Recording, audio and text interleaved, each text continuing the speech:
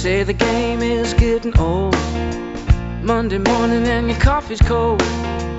Life is not what you want it to be. Hello, everyone, and welcome to A New Direction. My name is Jay Izzo, and oh, man, I got to tell you something. I don't remember. I mean, I get excited about shows. You know how I am. I am so excited about doing a show. I got to tell you something. When John Rossman and I got connected together, and I got a hold of this book called The Amazon Way. Let me repeat that. The Amazon Way. I have to tell you something. I was stoked. Then I read the book once. Then I read it again a second time. Oh my gosh. This book is power-packed. Okay, so the title alone, right, kind of goes, you go, oh, that's kind of interesting. But then when you read the 14 principles of leadership, right, the Amazon's 14 leadership principles, when you start looking at these and then you start going, oh, that's why they're successful. I wonder if I can apply that back to my business.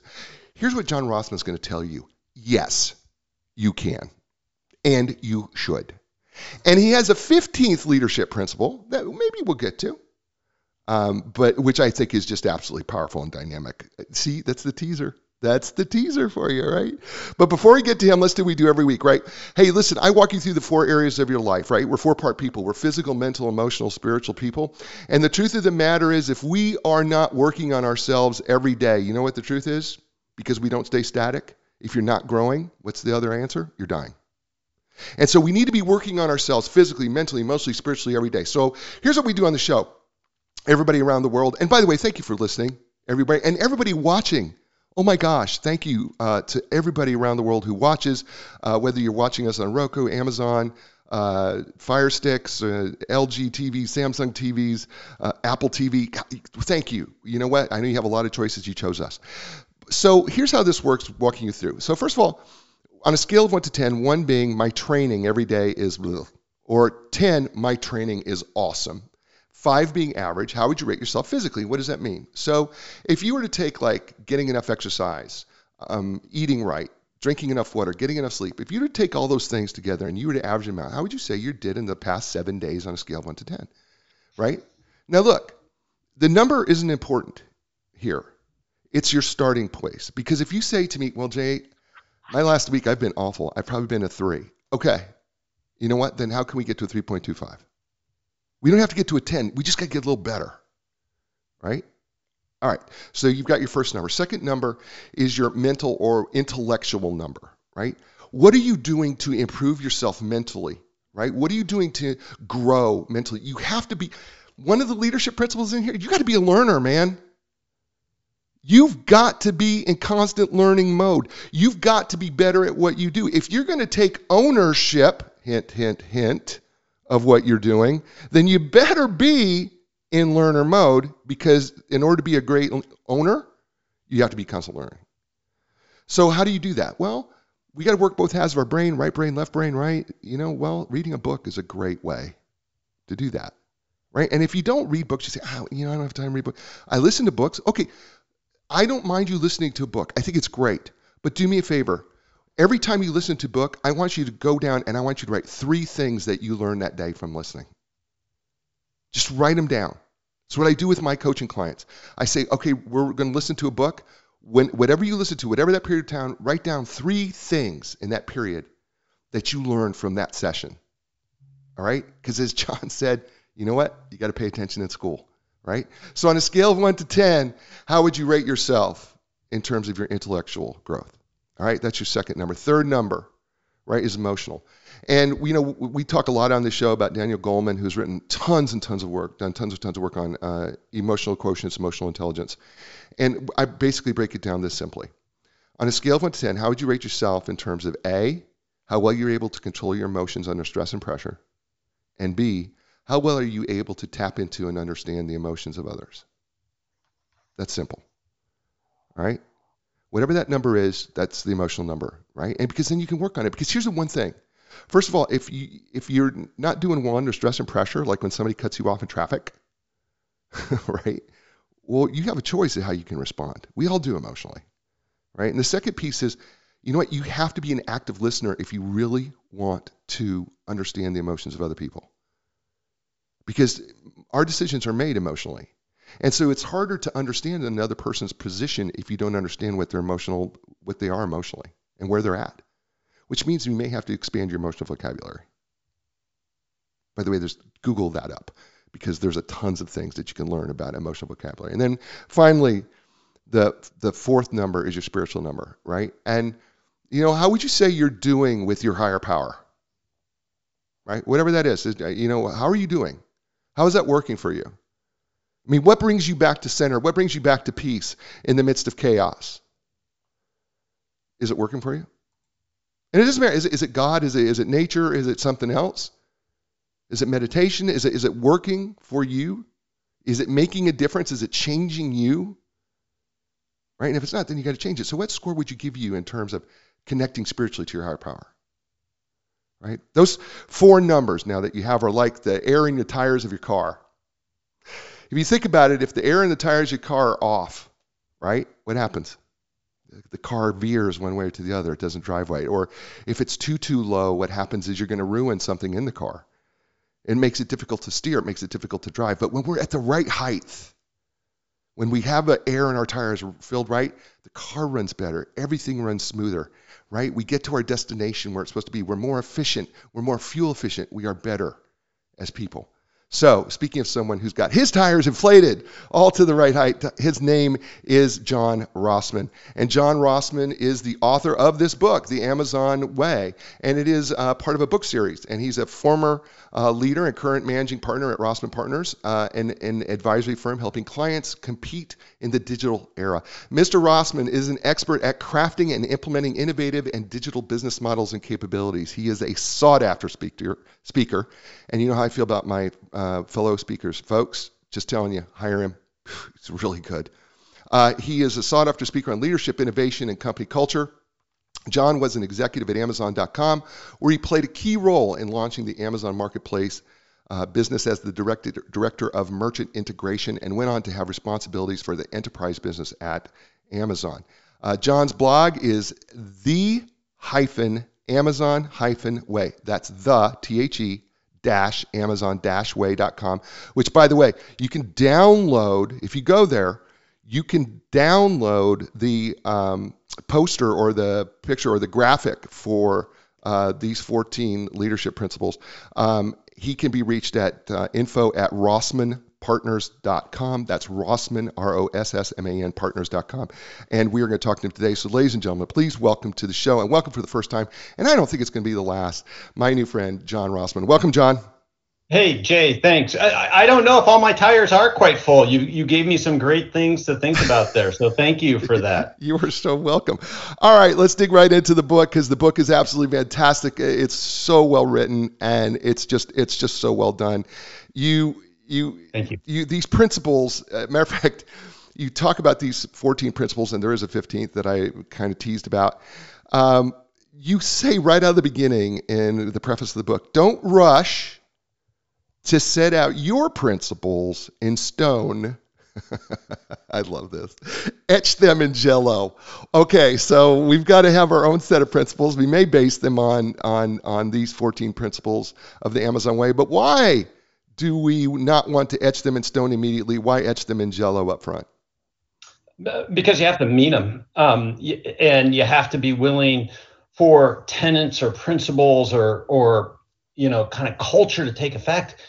Senior leaders have to truly practice them every single day. And what I find is when you're making changes on topics like this, you got to make sure that you understand like what they mean, how to model them, how to activate them, right? Amazon talks about principles, and then they talk about mechanisms. Mechanisms are the little things you do to practice or demonstrate or put into the action, the principle. And that just takes time to form new little habits and to really go, what do we prioritize as a business? What these principles help Amazon answer for themselves is like, how do we hold each other accountable? How do we set priorities? How do we try to create common approaches and frameworks for how we make decisions? what do you want your principles to address, right? And so that's why I would just like suggest think about it a lot. Think, write them out as a team, but then practice them for a while, and then come back to them, and then decide like, okay, do we have them right? Amazon didn't rush to make these principles. When I was at Amazon, so I was at Amazon from early 2002 to late 2005. These principles weren't codified; they weren't written out. It was a couple of years after I left that they codified them, but we were practicing them every day, right? Like we were like, wow, what does customer obsession mean in a third-party seller business? Like, hey, are we thinking big enough about the business that we're launching? So we were trying to practice them and going through that process of developing them, not rushing to implement or to codify them. So I know that people, by the way, that's beautifully stated. I know that people are dying to know, God, you worked at Amazon, you were with Jeff Bezos, right? And I thought in the introduction, and I think we're going to have to tell the story because it was your first year at Amazon, and and Jeff Bezos dressed you down, man. But this is part of where the story starts, isn't it? And where you start. It really is. Okay, so help people understand kind of your first real big interaction with Jeff. Well, it wasn't the first big one. It was definitely a memorable one. But so I started in 2002. We launched the marketplace business in fall of 2002. So this is in January of 2003. It's at the S team meeting. So it's a big meeting. 25, 30 people. And Jeff started off with a very specific question, which is, how many third-party sellers, we call them merchants, how many merchants have we launched this year? And I began to explain the background that essentially we didn't have any that we could launch. And he goes, the answer to that question begins with a number. So I go, 6. And then he just cut me off from there and just said like, that's the most, pathetic answer in the world. And, you've allowed yourself to become a bottleneck, blah, blah, blah, blah, blah. But the message and the demonstration was insightful. And it was this, which is, although my title was the director of merchant integration, he saw me and he wanted me to act like I ran the business of third-party selling at Amazon. And so don't pay as much attention to the org chart or the titles. Act with a broad lens to business results, not just your functional compartmental results. That was the message there and everything. And so it was a great lesson. And as I told you kind of before the show, like I didn't write these principles. I just paid attention in class, maybe for the first time in my life. And I learned so much from those 4 years at Amazon in how to be a real operator and how to be a real leader. And it changed me forever. It's such a wonderful story because I think some people who can get dressed down like that might have quit or they might have felt sorry for themselves. That was not the role you took. Instead, you took the perseverant role. And I'm such a big person on resilience and perseverance. And you took a different role to say, okay, I'm going to step up here and we're going to do it. Step up. Yeah, right. And so let's just start in on these 14 principles. Let's start with principle number 1 that you write in the book. And it is principle number 1 is customer obsession. And by the way, I'm going to let people know that when John writes these chapters, he right away comes out with a short paragraph, a sentence or 2, maybe 3, of kind of what he means when he says this, and then he goes into a much deeper dive into what each one of these mean and how they related back to in his time at Amazon. So let's talk about leadership. Just for clarification, so the principle and the explanation, those are Amazon's and everything, and then I kind of tell the story behind it, try to give an example of like how we practice it and everything. But again, like I did not write these principles; they are Amazon's. I got to help play a role in creating that culture and understanding these principles as really only an insider could do. Thank you for that. I appreciate that clarification. I really do. All right, so let's talk about customer obsession. All right, so leadership principle 1. I think it's obvious where we want to say, okay, we should care about the customer, but Bezos' principle here and what all of Amazon was, It was something beyond, you describe it this way. It was really something beyond a mere obsession. It's a psychosis. Yeah. I mean, from the very beginning, Jeff's vision for Amazon was be the world's most customer-centric company, ever. And he meant that. When he says things, he tends to mean things, and especially if he repeats himself, he means things. And so then the leadership principle, customer obsession, and it reads, leaders start with the customer and work backwards. They work vigorously to earn and keep customer trust. And while they pay attention to competitors, they obsess about customers. A couple of things I'd point out is it is just one of 14 leadership principles. And one of the, I'll put it in kind of rookie mistakes that I'll see people do is like, well, all I need is customer obsession. No. You need a balanced set of perspectives. And the mastery of them is like how to use them at the right moment for the right purpose and kind of intertwine them. And it's oftentimes the tension between principles of like both customer obsession and we have to get the right results. That's what forces us to create a better or innovative solution. And so you can't over-index on any one of these principles. This is the first leadership principle. It probably is the most famous, but I would call it the first among equal, right? Okay. All of these leadership principles matter. I think one of the things that I liked about this first principle that, interviewing hundreds of people that I've interviewed on this show, they talk about customer experience, customer satisfaction. Nobody's used the word obsession before.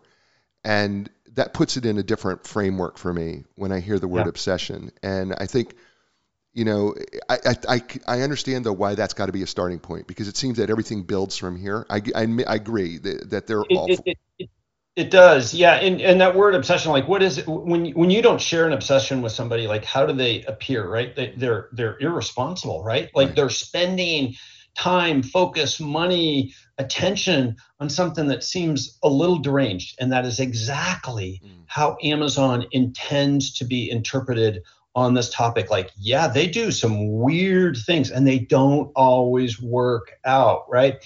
And I think there's really two types of customer obsession. There's kind of a tactical customer obsession, and there's a strategic customer obsession. The tactical customer obsession means we have to be obsessed about getting the customer promise, the customer experience perfect for today, right? Today's package, today's delivery, today's customer experience. Super important, right? That leans on our operational excellence orientation in our skills. The other type is strategic customer obsession. And strategic customer obsession gives you not just the permission, but the obligation to be extremely curious, like upstream and downstream of who your customer is and what's going on with them, bigger and broader than just how you're serving them today. And if you have persistent strategic customer obsession, and you complement that with the willingness to explore and to try and to innovate new things, over time, you'll find new ways to serve that customer, and you will understand them better than your competition will. I love that. I love that. I just see it so much in everything that Amazon does. Listen, most of the world uses Amazon, and they make it simple, and they want it to be simple for me and efficient. And so it just makes sense. It does seem like it's pretty intuitive. And now that we have Alexa around us, right? I mean, we've made it even simpler for us. I want to talk about something within this chapter, though, that Jeff Bezos says a quote that you quote in the book. It says, "I can never imagine a world where a customer wants less selection, higher prices, and slower delivery." And you talk about the Holy Trinity, as Amazon thinks of it, of price, selection, and convenience. Where did that come from, and how does that relate back to us? Because it makes so much sense. I just never heard it considered that before. Well, I mean, that came from Jeff and just him, thinking a lot about essentially the value proposition of what Amazon was. I got to travel with him a couple of times, and we were at a big enterprise client of ours, and he was asked, like, well, how does Amazon decide what to innovate on? There's so many choices out there. how do you decide what to do? And he goes, well, I think about durable customer needs. And so the ones he talked about was, I can't imagine a world where a customer wants a higher price. I can't imagine a world where a customer wants less selection. And I can't imagine a world where a customer wants slower delivery. Mm-hmm. And so in general, those are the three swim lanes that we're going to continue to invest and innovate in. Again, circa 2003, there wasn't cloud computing, there wasn't all these other businesses that Amazon is in, but in retail, those are still like, oh yeah, kind of everything they do builds around those three value propositions to a customer. That's Amazon's rubric. That's Amazon's strategy relative to that. In no way am I suggesting like, well, those are the right durable customer needs for anybody else. But what are your durable customer needs? Like, what are the things that are going to transcend time for your customers? And so then how do we explore those bigger and broader? That's beautiful. His name is John Rossman. The book is entitled The Amazon Way, Amazon's 14 Leadership Principles. You're listening to him here on A New Direction. Hey, folks, listen, Epic Physical Therapy, my physical therapist, not just mine. I mean, they're actually the physical therapist of professional athletes and people all over. Listen, they offer you some of the most incredible treatments available, but I will tell you what the most important thing is. They customize the treatment that's just for you. Right? So when you're ready for your epic relief, your epic recovery, your epic results, go to Epic Physical Therapy. That's epicpt.com. That's EPICPT.com. And Linda Craft and Team Realtors for more than 35 years. She has been serving the world by helping people sell their home and buy their home. And how does she do that for 35 years? Well, she creates relationships with some of the top professionals in your area. And so she's independently owned and operated. So when you're ready to sell your home or buy your home, don't look any further. Talk to her team, the Linda Craft team at lindacraft.com. That's LINDACRAFT.com. And I got to give a shout out to Hint Water, the official beverage of DBTV. That's right, DBTV, David Bruner TV. That is the TV app that you can download on Roku and Amazon Fire Sticks. And starting August 1st, it will be Samsung, LG, Android, and Apple TV. You can watch the show. And Hint is the official beverage of DBTV and our show too. So you know what? Check out, get yourself some Hint.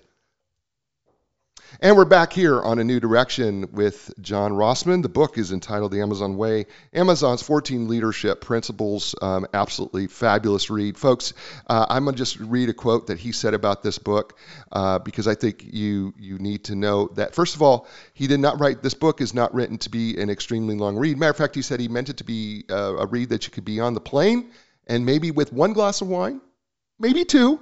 You can get through the entire book, and it certainly is a great read, but you're going to dive into it like I did, I promise you, and you're going to dig and dig and dig. All right, excuse me. John, let's go into principle number 2, ownership. What they say is that leaders are owners. They think long-term, don't sacrifice long-term value for short-term results. They act on behalf of the entire company beyond just their own team. They never say, quote, "That's not my job," unquote.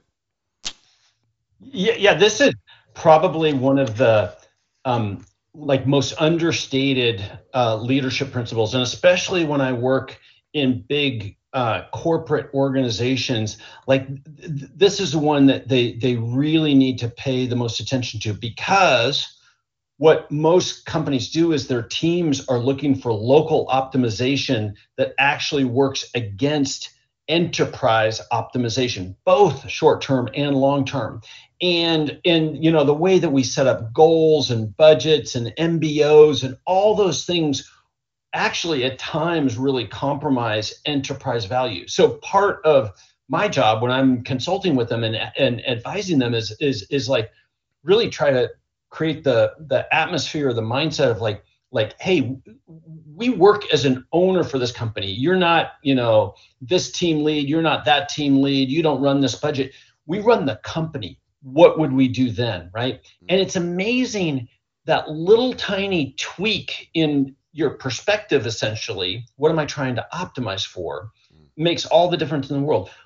People are extremely motivated and good optimizers, right? Like you tell them like, how am I going to optimize something? Like we worked it out. And as senior leaders, as boards, we have to be really careful about the incentives that we create underneath. But realizing you're never going to get that perfect, if you can try to instill a mindset of like, you have to understand when we're in conversations where we need to be thinking of owners versus as a functional leader, and you'll start making better decisions. I love that, because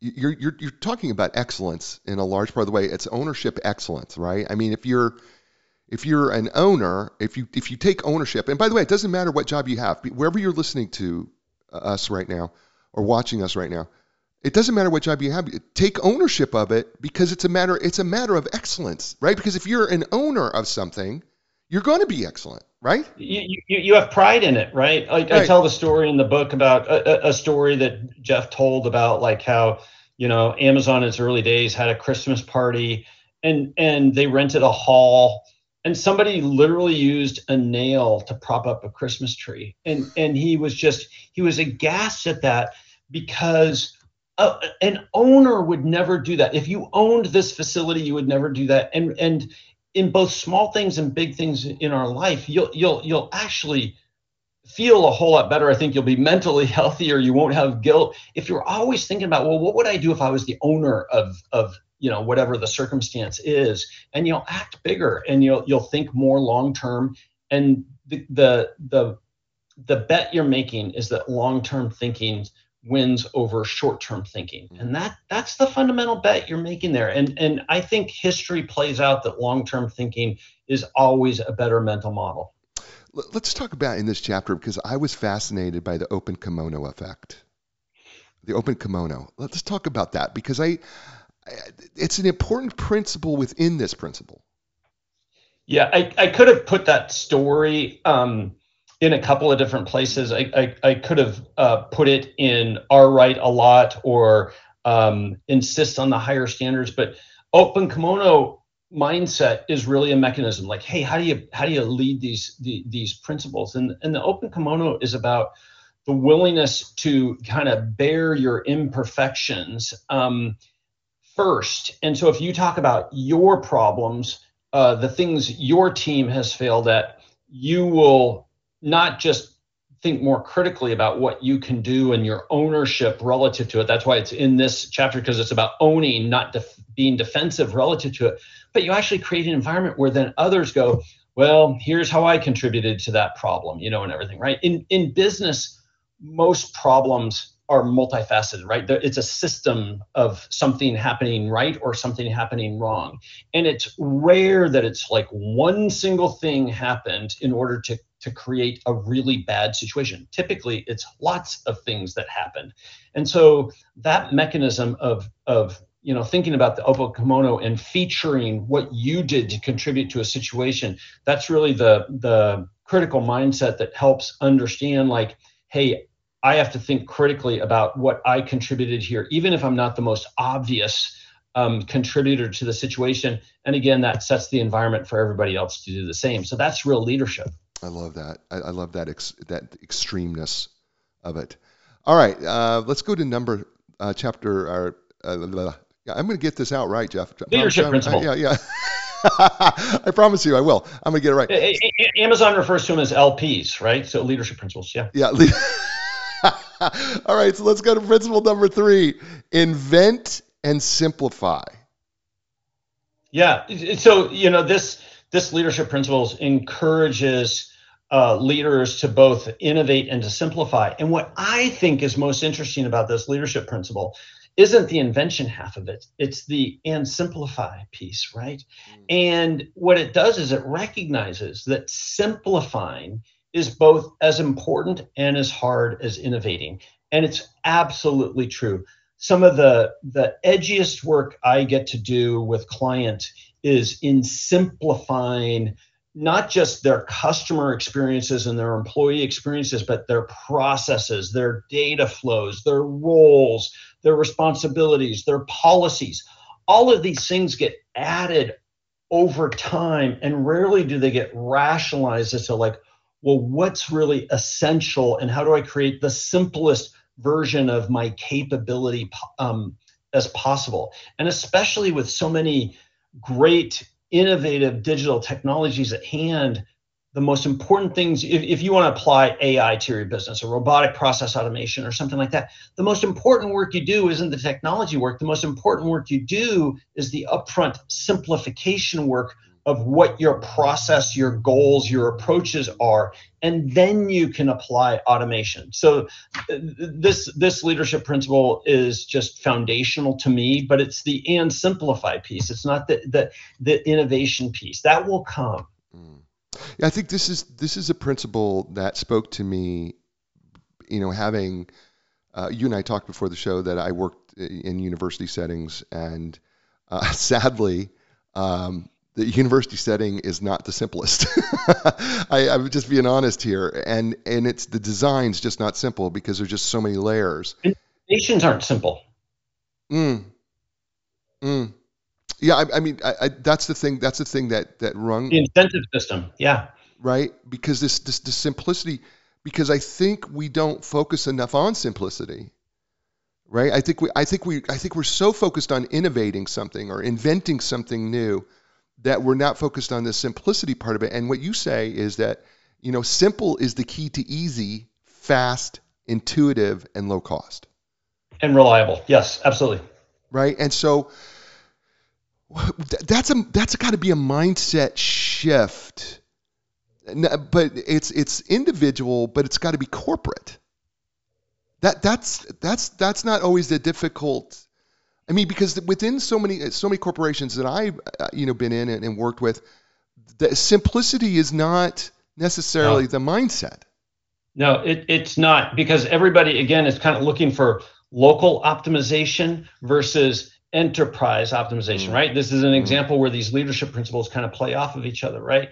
And so, if you're the lawyer or you're the procurement manager or you're the IT leader, you typically are trying to optimize for your goals and your approaches and processes. But that leads to, that may give you local simplicity, but it lends towards distributed complexity. And so it's the complexity that builds up over time because we don't always see it, right? It gets hidden above us and beyond us. And so it really is, as you're saying, like it takes a team of leaders, and hence why a principle needs to be shared and everybody needs to, if you can get everybody operating even closely to it, you're going to achieve things that other companies can't, because hey, I have the permission to call out, like, I don't think that's the simplest way to go about it. And people should go, oh, okay, I recognize why you're calling that out. You have permission to call that out. Let's rethink our position on that. And this is the problem with bureaucracy in business, right? I mean, because it does the layering of it, because you talk about process versus bureaucracy. Right. It was another great lecture from Bezos. Yep. Go ahead. Oh no! I mean, he just gave a great lecture one time about the subtle difference between process and bureaucracy, and a bureaucracy is one where you really can't recognize who the owner, who can say yes to, but a process always has names, always has accountability. It's always well understood and is transparent. That's beautiful. One of the other things, highlights in this chapter that I saw was in the innovation piece, because I don't want to neglect that, is, and it just popped out at me because it was something I just never thought of, and that was imitate the competition and don't be afraid to fail. First of all, there's two things in there that are, one of the biggest one to me is, so often I think we are afraid to imitate the competition because we think we got to do something original, but that's not the way they saw it or the way you see it. Yeah. No. And there's a difference between kind of blind copying versus smart learning, right? And by copying, really what we're saying is learn, right? Learn from your competition, learn from others, from other industries, and then apply it for your customers, right? And so you can't blind copy. You have to, copying is really a learning mechanism to question yourself and go, oh, like, how can we do better? Here's a good example, right? And that's what your competition might be doing. So there's one other piece in this chapter that I want to talk about. It's called a deep keel.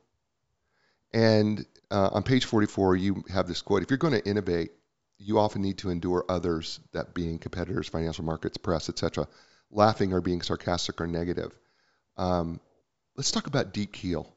What you mean by that, and in your system of innovation.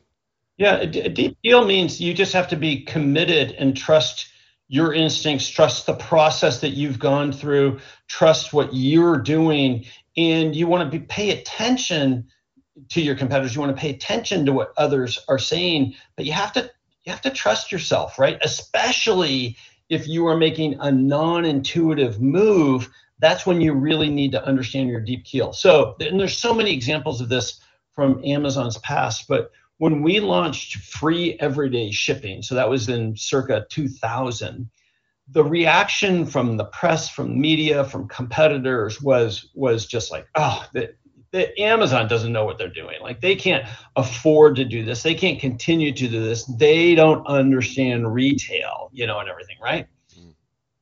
If we had listened to the press, and if we had been looking at short-term results, we would have reversed our position. But instead, like, nope, this is the right thing, both for our customer and long-term for the enterprise. And we had a deep keel and stuck with it. I'm going to skip ahead one, unless you feel like we should talk about the fourth one. Let's do it. Okay, because chapter 5 is one that's just near and dear to my heart, and I think it's something that we promote on this show, which is why we call it New Direction. But it's also something is one of my number one strengths, is to learn and be curious. And you say what it says here is leaders are never done learning, and always seek to improve themselves. They're serious about new possibilities and act to explore them. And you have a subtitle that comes out of this chapter that's called "It's Still Day One." Right. So explain, when you start thinking about learning and being curious, and it's still day one. How do you put that together?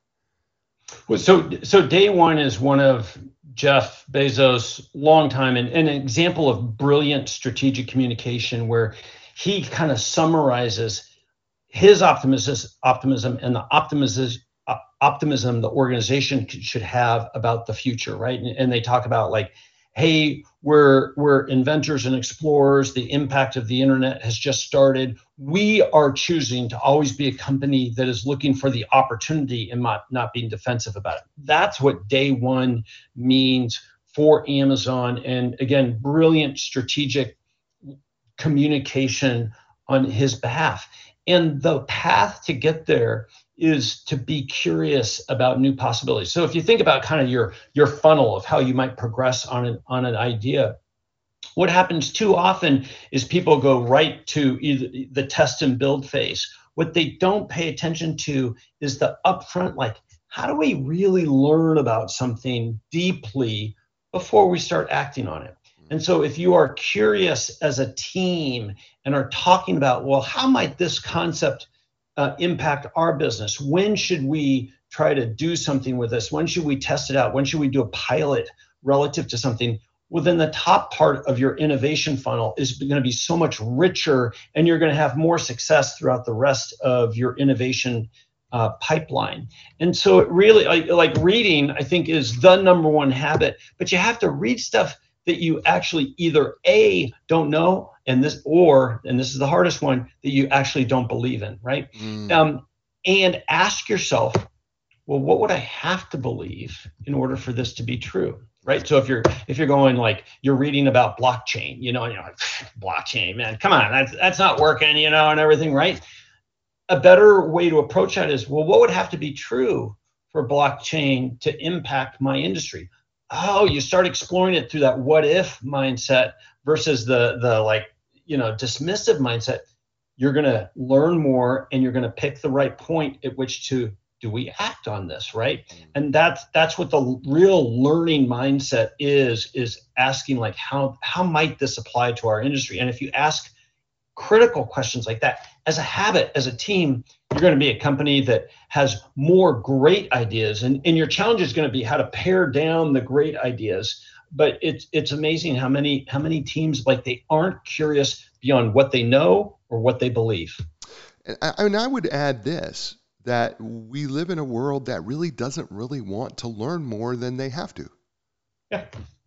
I mean, I So, remember. so think of this. Think of the strategic advantage you can have if you create a company. Satya Nadella talks about the change that he's driven at Microsoft, right? And he said, "Well, what we've tried to do is switch from a know-it-all company to a learn-it-all company, right? Like that's the mindset of a champion: is be a learn-it-all team and company and person."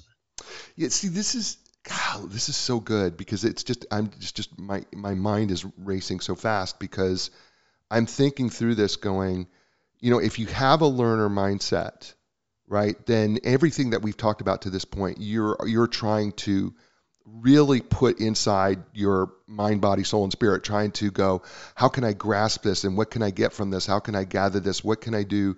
How can I apply this? Is there a different way I can move this? Because I think that's what a learner mindset and a curious mindset does, is they're always trying to gather more and then trying to apply it, right? Right. And that's where the and act on it part of this principle is important, right? Yeah. Right. Yeah, because it's this starts to go all these things start to interconnect for me. When I start looking at these 14 principles, I don't see them as individual, right? I see them as that they're all connected together. Like it's kind of a circle, and I don't care it's a system. Right. Yeah. Which is what a circle is, right? It's a system of things that push and pull and interact with each other. And you're absolutely right. And that's the complexity of these. It's a full playbook, right? Like there's 14 of them. It's not simplistic. They're simple, but they're not simplistic. And sometimes people just want, like, hey, John, tell me the 2 or 3 that I need to have.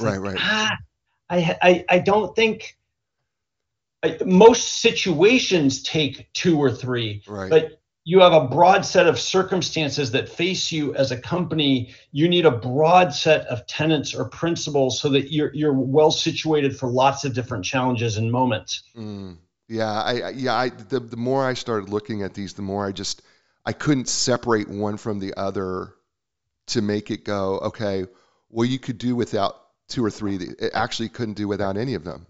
Especially if you're a company that wants to be endearing, that wants to be, famous for impacting customers and for being creative and innovative. I think if you want to be that type of company, I think you're going to need a pretty robust set of principles. Not that these are the right ones, but I think you're going to need a pretty robust set of principles. If you're not looking to create a legacy or enduring company and you kind of know what you're doing, well, then you need a set that just helps you optimize for today, but you still need a set of principles, but maybe not as robust a playbook. Well, I don't know. I read something in here that says, don't be afraid to copy your competition. So I think it's a good place. I think it's a good place to start. The book is called The Amazon Way. It's Amazon's 14 Leadership Principles. It's John Rossman. You're listening to him here on A New Direction. Folks, my 2 sponsors, Epic Physical Therapy and Linda Crafted Team Realtors. Well, Epic Physical Therapy offers the most advanced top-of-line equipment, the Ultra G anti-gravity treadmill, Normatec compression sleeves, my favorite, the Game Ready, which is ice and compression all in one. They're certified, trained in the most comprehensive cutting-edge treatments like blood flow restriction therapy, dry needling, cupping. That's just a few. When you're ready for your epic relief, epic recovery, and epic results, start no place else but Epic Physical Therapy. That's epicpt.com. That's EPICPT.com. And Linda Craft and Team Realtors, listen, her very first customer that she had in 1985 when interest rates were 18% still comes back and sees her today. And you know why? It's because she understands the power of relationships, and she understands that, when you stay continually in touch and stay related and know the people that you work with year in, year out, you know what they're going to come back and do? They're going to come back and they're going to request you in the future. And she has done that so well in her 35 plus years. So you know what? Talk to the legend of customer service. That's what her clients call her. Talk to Linda Craft and her team. That's lindacraft.com. That's LINDACRAFT.com. And we're back here on New Direction with my friend John Rossman and his book, The Amazon Way, Amazon's 14 Leadership Principles. I'm having a blast talking to you. I could talk to you for hours about this. This thing is just so good. I hate that we're cruising so fast through it because I want to go. I want to dig deeper. I want to take a deeper dive into this, but it's so good. Okay, so we're gonna go to leadership principle 6, at least chapter 6, and that is hire and develop the best. And listen, this is an easy thing for us to say. When it comes to hiring people, and well, you should always hire and develop the best people. But what it says here is leaders raise the performance bar with every hiring promotion. That one sentence stuck out to me out of all of this, because to me, it's like so often we try to keep hiring the same people. But to me, what just says here is that I'm trying to hire somebody even better. Yeah, and there's some great mechanisms or techniques kind of that Amazon employs to help do that. The biggest mistakes I've made in my career have typically been hiring mistakes. And as I look back and I try to understand, like, how did I make that mistake? It was typically like I was in a rush, right? Right.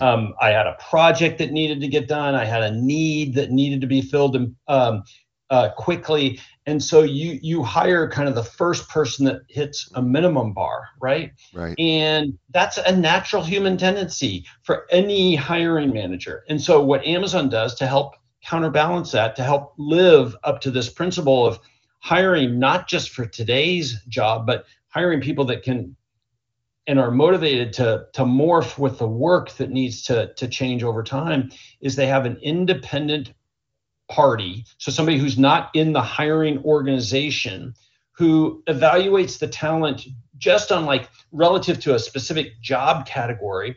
Do I think that this person raises the bar? And they oftentimes use the leadership principles as one measure relative to that. And that person has a veto vote, right? They can just say no, they don't, and the hiring manager can't. Well, they can scream about it, but they can't change it, and everything, right? And so that type of independent practice just helps counterbalance kind of that rush to hire, to help over time create a better hiring bar at Amazon. And I think it's a notable and easy to implement tactic at companies to help not compromise on your hiring. Well, you have a quote here from Jeff that says that he said that it is often better to let the perfect person go than to hire the wrong person and have to deal with the ramifications. Yeah, well, that's ownership. That's long-term thinking right there, right? And wow. So, he's definitely, like, hey, if I'm gonna make a mistake, is it better to make a mistake of letting the perfect person go, or to make the mistake of hiring somebody that doesn't raise the bar? And he's clearly saying for Amazon, the right answer is to let the perfect candidate go. We'd rather fail on that side of this than hire people who don't raise the bar. That leads us to the next one in chapter 7, which is insist on the highest standards. Because, and I mean, again, this thing just seems to go hand in hand.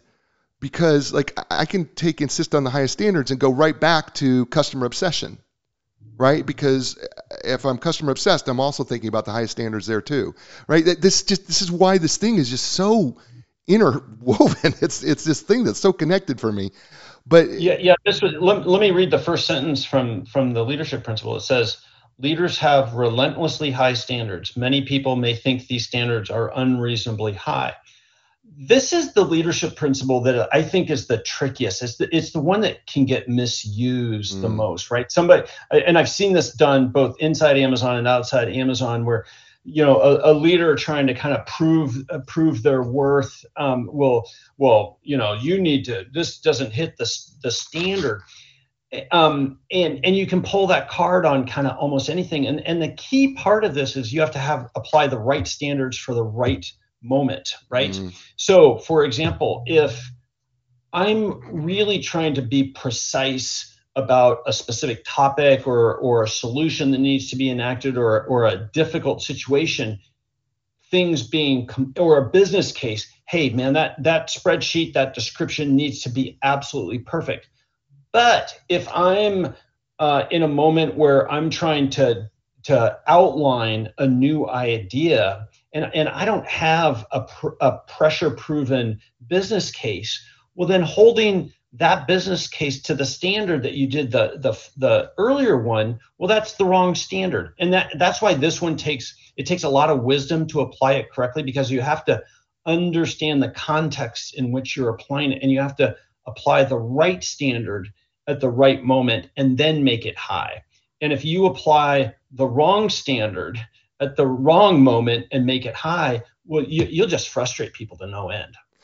There's a great story in here. It's called Cookies or Cookies and Crumpets. And I think you need to share it because it's part of this whole thing. And it's kind of like the obsession. There's almost an obsession here. Does it go cookies or cookies and crumpets? Can you tell the story? Share the story? Yeah, it was one of the more curious meetings I ever had with Bezos. It was a small meeting. We were launching the gourmet store, and there was 3 or 4 of us in the meeting. We were reviewing the beta site, right? Like we were getting ready to go live with the gourmet site, and we were going through a site review with Jeff, which tells you kind of the level of detail he operates at, right? And we were looking at, so the browse nodes are essentially like the structure of how merchandise is displayed in the store. And he was like, we had one that was cookies and crumpets. And he, like, for 10 minutes, we explored, like, what is it? Cookies and crumpets as a separate one, or cookies and crumpets? And it was interesting to me. I was like, are we really spending the CEO's time on this matter? But what he was really demonstrating was, A, I think he was in a good mood that afternoon. B, was that, like, hey, you got to pay attention to the details here, and everything, right? And understand why you're doing every little detail. That's kind of what I took from, the underlying message that Jeff was sending us was like, hey, if I'm willing to spend time questioning this, you better be also questioning these sorts of things. The story felt to me like he was in this playful little mood, and he was being playful in a playful way, trying to teach a lesson here, and he was yanking people's change. I would say, but in a strategic manner, for a strategic purpose, right, and everything. Right? Yeah. Which is have high standards relative to details here. Yeah. I just thought I found it so fun because, in light of, his, he's a control freak. You said that. I mean, it was control freak controlled by control freaks, was the place. But I mean, it seemed like he was in this fun little place where he was a little impish, but he was going to teach a lesson in the process. And so he was yanking people's chain a little bit. And I just thought that was just fun. I just thought it was a fun story because it made, I don't want people to come off like, oh my gosh, he's just such a control freak when you read the, or, he's just blowing people up. He was serious about what he did, but he did have this other side. Oh yeah. For sure. And if anything ever, like, all Jeff did was have high expectations of his leaders. And what would frustrate him are things that would frustrate me or any good leader, which is, if you run your business full time and I am able to figure out an issue or a problem or a solution, or I understand the detail of your business better than you do, I'm going to be frustrated with you. That was the essence of his frustration all the time, was he expected us to understand the details of our business higher. I mean, he was basically, back to this principle, he was insisting on the highest standards, and that came across sometimes in frustrated manners, but it was never inappropriate. It was never unprofessional. And he's at his best when he's problem solving, like he's a builder. Yeah. Well, we're real quickly, because we're running out of time here. We're up against it because the hour's almost up, which has gone so fast for me. Was think big, and what's written here is thinking small is a self-fulfilling prophecy. Leaders create and communicate a bold direction that inspires result. They think differently and look around corners for ways to serve customers. And it almost brings us back full circle to the very first one. So talk about thinking big real quick and the importance of that. Well, I think, we're all in such a rush to deliver this quarter's, this month's, this week's, today's results, that senior leaders rarely take enough time, and as a habit take enough time to really think, like, what's next, right? What's big?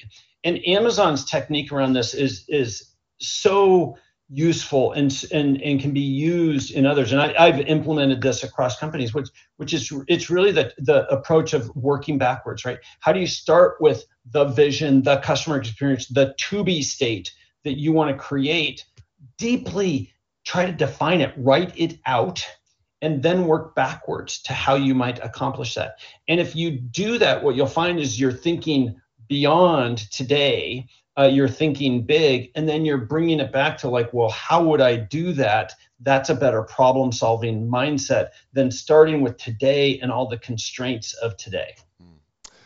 You're awesome, man. Thank you for this hour. You were fantastic. I hope you enjoyed it. Tell people how they can get a hold of you, and give yourself a little promotion here. All right. Yeah. So John Rossman, RossmanPartners.com. LinkedIn is probably the easiest, John Rossman. I have a newsletter on Substack called the Digital Leader Newsletter. You can subscribe to it for free. And the Amazon Way is in paperback, in Kindle, and in Audible. And you can buy it at Amazon. That's awesome. Thank you. Stay with me, John. Hey, folks, that's the show. You know what I say to you every week, and it's this: you're in control of three things at all times in your life, regardless of your circumstances: your attitude, your effort, and getting back up again. I know it may be hard for you right now. I know it may be a struggle for you right now, but you know what? You can't control it. You have the power to control how you want to be today, your attitude. You can control how excellent you're going to be right now, and you can get back up. I know you can. I'm going to be back next week with another great guest. It's going to be another great book. It's going to be another great show. And as I say to you everywhere, all over the world, thank you and ciao, everybody. You can find the strength to go a different way, yeah. The time has come. Your dreams will take you places you have never been before. Find your passion, find your strength. Don't worry anymore. A new direction. A new direction.